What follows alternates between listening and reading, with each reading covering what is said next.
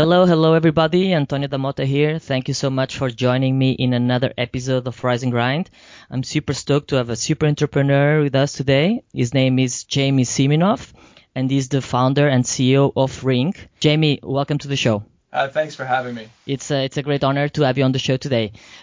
Jamie, so before we begin into the interview, can you please explain what Ring is and give us a little bit of your background? Sure. So Ring is it's a doorbell for your phone basically. So it allows you to see and speak to who's at your front door from your phone. The Ring device goes on your Wi-Fi and it gives you two-way talk and one-way video. It also has motion detection, so it's kind of like a security camera at your front door that's also a doorbell, all going to your phone and really linking you to your home. All right, awesome. And what were you doing before you started Ring? I was kind of like a serial-ish entrepreneur, inventor. I did small businesses. I did a thing called Phone Tag that did voicemail to text. I had a company called Unsubscribe.com that was in the email security space. I had a company in the telecom space that did phone cards. So really like a bunch of different little sort of tech kind of things. All right. And what's your background? Did you study software engineering? I went to college I actually studied entrepreneurship. I am an engineer, but I'm really a self-taught engineer. I mean, really just reading books online, and then really, I've always been a tinkerer since I was a kid. I was, as a kid, I probably spent most of my free time in the garage, building stuff, welding stuff, soldering stuff, just kind of doing all that kind of, all those kind of things. And I think, that really did lead me to, where I am today.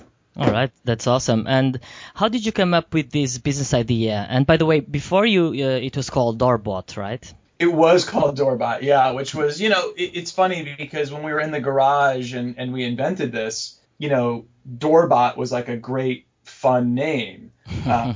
When you're selling a consumer product to the masses, you don't necessarily just want to have a fun name. You want to have a name that people really like, and especially when something's going on their front door, people didn't like this idea that we were putting this doorbot, like this bot on their front door. And so we realized that pretty quickly and ended up, changing the name to something a little bit more friendly and door friendly. And Ring was a kind of a nice name for that. Yeah, that's an awesome name. But how did you come up with this business idea in the first place? You said that you were playing around in the garage, and did something happen to you that gave you the idea to create this home security tool?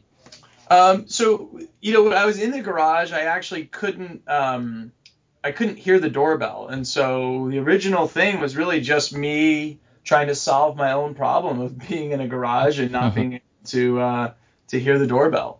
From there, it kind of got into this, next step of things, which was, kind of interesting, which was I realized that the door was actually much more important and that monitoring the door was actually really important.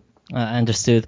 And so can you walk us through the process of, the moment that you have an idea to create a product like this, it's hardware, till the moment of completion of the product? Because you said that you are self-taught. So if somebody that is listening to us right now, has an idea of creating a product like this, that is, it's a demanding product, it's a difficult product to create, what are the first steps?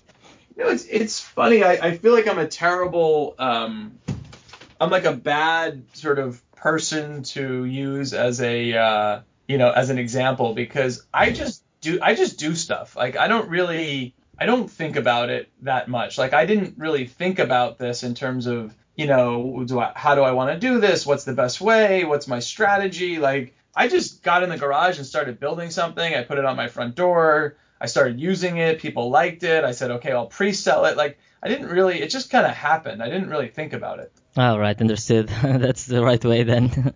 and yeah, I mean, but on the flip side of it, I think too many people have great ideas and just sit forever and just never actually act on it. And that's not a good thing either. But for example, in this case, right, this is a product not everybody is able to create, right? I mean, you need to have some technical knowledge, and where do you get that knowledge from? Or you have to find a business partner straight away, right? I think you also, I think people underestimate what they can do by, read stuff, get books, go online, learn how to code. I think too often people are so rushed to build their idea that they don't realize that the idea itself is nothing. You need to also have some of these skills yourself to do this stuff. And so if you want to do ideas like this, I would say start now, and maybe you'll miss this idea, but there's another idea that you probably won't miss. And so you gotta start somewhere. Gotcha. Love that. And how much money did you spend to start Ring?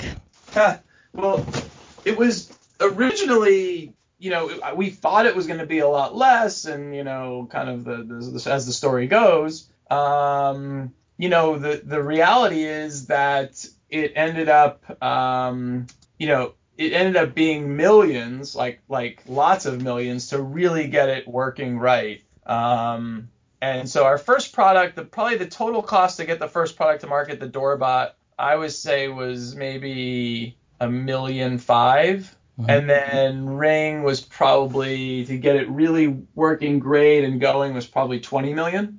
Wow, that's amazing. And regarding the 1.5 million that you had to spend to have Doorbot, where did you get that money from? Was it from your last entrepreneurial ventures? So some was definitely from that, and another big part was from the pre-sale. So we actually did pre-sell the product, and that was a big part of it. So yeah. But definitely a lot of pre-sale. Got it. That's awesome. At that time, was there already Kickstarter or Indiegogo, or you did it like separately? So it's interesting that there was Kickstarter, but at that time, Kickstarter would not allow anything with a camera on it. They wouldn't allow it to be, I don't know why, but they wouldn't allow it to be sold on Kickstarter. And so we actually just did our own site for this, and ended up just basically pre-selling directly. Because at the time, Indiegogo was very small, and it wasn't clear that they were going to be sort of like the winning product. All right, that's awesome. And how did you attract traffic to that website then? I'd like to say it was just like sort of our super intelligence and great way of doing things. The truth is, it was a lot of luck that we had that really happened that allowed us to to get these customers. I mean, we went out and hustled for press and everything else, but you're not guaranteed press ever. And I think that's, people always ask, like, how do you get press? I mean, you get it by working hard, but at the same time, press writes about what press wants to write about. And so luckily we did have a great story, and so that worked to our advantage, but we didn't really know it at the time it was going to be so great. All right, awesome. And what was your biggest struggle at the beginning, and what did you do to solve it?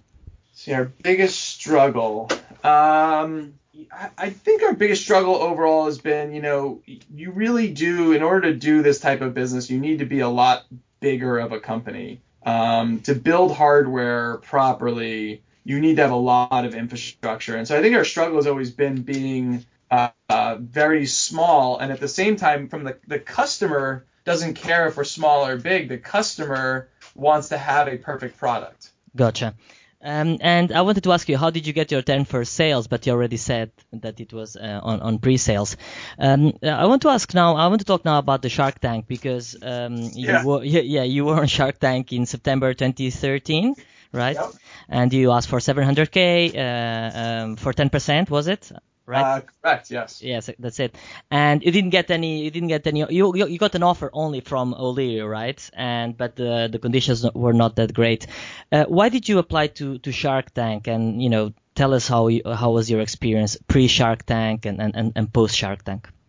So I ended up getting very lucky to be on Shark Tank. It was I met a friend of a friend who said, I know a producer who's looking, who's at Shark Tank, and they're looking for some cool stuff. And that was kind of how I was fortunate enough to get into Shark Tank. Once we were on, it was, Shark Tank is part of what actually made our business work, because while we didn't raise money on it, we did try to. We did get so much credibility and awareness for the product and the company that our revenues just skyrocketed after being on it. How big was the Shark Tank effect? Do you have any precise numbers that you might remember? We think, it's It's hard to say exactly because it's an effect that keeps going. I mean, so we still have people today that say, "Oh, that's right, you were the thing on Shark Tank," and then they sort of buy the product. So that's still kind of going. I think it probably was $5 to $10 million for us, somewhere in that range. Wow, that's unbelievable. And you rejected O'Leary's offer, and did you? To be fair, yes and no. I did technically reject it. Mhm. The truth is, it was kind of an offer you couldn't accept. I really did need money at the time. I mean, I would have accepted almost any offer. That was just a really bad offer. I kind of couldn't accept. But no, but I actually, we were pretty desperate at the time. I would have almost accepted anything. Ah, got it. Understood. That's a big. Even the sharks make mistakes, right? Because of your success now. We all make mistakes, We yeah. all, we all make mistakes. So let's talk about the present and the future of Ring. By the way, before I forget, how much did you pay for Ring.com, if you can share with us? I guess that's a very premium. $1 million. Wow, $1 million. That's amazing. I thought it would be as big as that. And let's talk about the company today. So you raised a lot of money from Richard Branson recently, right? Correct. Yep. And was that $28 million? So we raised, yeah, we've raised $100 million to date. Richard has put in a substantial amount. He was in that $28 million round, as well as the next round that was about $60 million. So he's definitely been a huge supporter of the company, and an amazing, another amazing sort of lucky thing that's happened to us. So. And can you share that story with us? How did you get Richard Branson investing in Ring? So I think it's exactly how you get Richard Branson to invest in anything. You don't get him to. He finds you because through, his life experiences and meeting people, he sees something that he likes. And so it was really, he was looking for a gift for his friends for Christmas, and he wants something unique. And he saw this from someone, got excited, thought it was a cool product. And he then, contacted me, which was kind of, I mean, it's literally Richard Branson contacting you. And I started talking to him, and he said, I basically started talking to him back and forth, and I told him about like what we were really trying to do in the company. And he said, "Can I invest?" And the answer is, when Richard Branson asks if he can invest, is yes. That's awesome. And when you received that email, was that an assistant, or was it Branson himself? And did you actually believe it, or? It was Richard Branson. I was just emailing back and forth with freaking Richard Branson. It was crazy. That's amazing. But when you saw the first email, did you think that was like a prank somehow?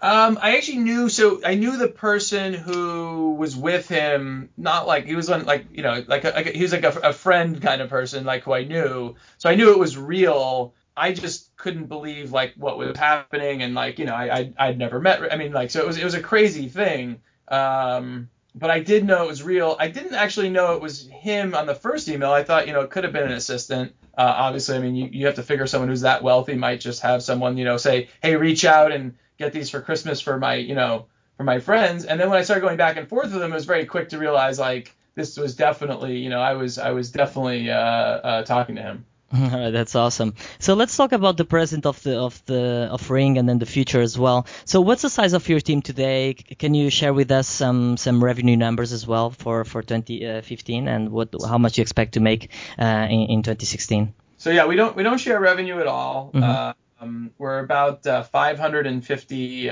people on the team. Wow, that's amazing. Yeah, and so we're in over 15,000 stores in the U.S. We're starting to grow globally. But yeah, we don't actually share our revenue numbers at this point. Understood, no problem. And regarding your capital raise, you said that you raised $100 million so far. Are you at Series C or D at the moment? We are at our Series C right now. We did our Series C with Kleiner Perkins, and that was in like March. All right, that's awesome. And how do you reach your customer at the moment? I mean, what marketing channels do you guys use the most? I mean, of course, retail is the biggest part, but do you do something online as well? Do you sell online, or do you use social media to attract new customers? It's kind of interesting. We really, people always kind of want to know like what the secret is, and the truth is we sell a little product through a lot of places. Like we really don't have like one sort of big place. where we do all our stuff. I mean, it's actually like it really is like we do sell through like we just sell through a lot of places. Mm-hmm. All right, awesome. Okay. And Jamie, where do you see your company in 5 years' time? So our business is really around neighborhoods. We're focused on neighborhoods, and so I think what you'll see is in let's say 5 to 10 years, I think we'll be one of the number one companies that is protecting people in neighborhoods and doing it in a totally different way that's been done before. Awesome. And do you plan to launch new products, or you just focus on one product? No, we'll continue to launch products, and we won't just launch like hardware products. Again, it being a mission to reduce crime in neighborhoods and being a neighborhood company, we'll launch all sorts of different things to do that. It's not just about sort of either doorbells or cameras or anything like that. It's really what we think will make in the long run neighborhoods safer. All right, awesome. And I saw, when I was doing research, pre-interview research, I found that you partnered with the Washington D.C. police, was it, or L.A. police? I don't recall right now. The Los Angeles police, yeah. Los Angeles police, right? And I would like to ask you, how did you do that? Did they approach you? Did you approach them? Do you plan to do that in other cities as well? So we approached them it took about 2 years from when we approached them and started talking to them till when it was actually it did the thing and then had the results. And so we did a trial with them. It was really amazing. It ended up we got about 55% reduction in crime putting our system in place. And so it was really a cool thing. That's amazing. And financially, did it make sense as well for you to do so? Did it generate a lot of revenue, or was more something just to prove that you can help? It didn't generate any revenue. This was all about just doing something to sort of test our system and see what we could do with it. Understood. All right. So before we jump to the Firebolt round, there's a last question I'd like to ask, which is, what was the biggest mistake you made in your business? We may. I mean, the truth is, listen. I think when people say like the biggest mistake, I think the biggest mistakes are ones that kill you. We make mistakes every day on everything. Mistakes are good. The biggest. I'm trying to think of the biggest mistake that I would sort of say that I'd like single out. Probably the initial name of the company, Doorbot. Was just so not on target for our market that was probably one of the biggest mistakes we've made. Luckily corrected. All right, awesome. Okay, so let's jump to the Firebolt round. Are you ready? Yes, sir. Let's do it. Favorite business book? The Autobiography of Walt Disney by Neil Gabler. All right, awesome. Favorite online tool? Favorite online tool? Let's see, I'm trying to think. What's my favorite online tool? Probably Gmail. Gmail, all right, awesome. Favorite entrepreneurial or motivational quote? My favorite quote is the Warren Buffett quote where he says that that short term the markets are a voting machine, long term they're a weighing machine. In terms of that, in the short term values can go up and down based on people's feelings, but in the long term fundamentals of a business will always drive its value. All right, love that. Somebody successful you admire and follow?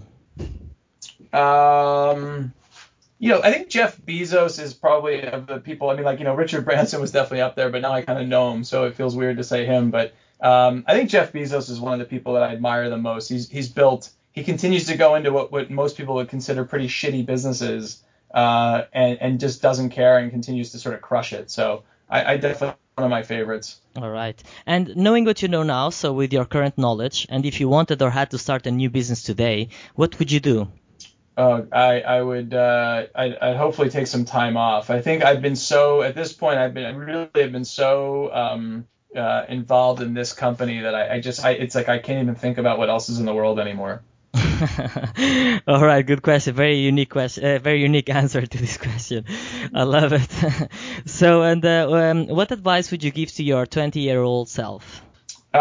Be calm. Understand what you really like and do that. And realize that the world is a very long-term thing, and that you don't have to do everything. You don't have to rush everything. Gotcha. And how old are you right now, if you can ask, if you can share? I am 39 and I'll be 40 in 5 days. All right, that's awesome. Okay, and Jamie, before we finish, how can our listeners connect with you? So you can go to ring.com, ring.com, and in the About Us, my email address is there. All right, Jamie, thank you so much for being on the show today. Thank you. And that's it for today, guys. Thanks so much for listening.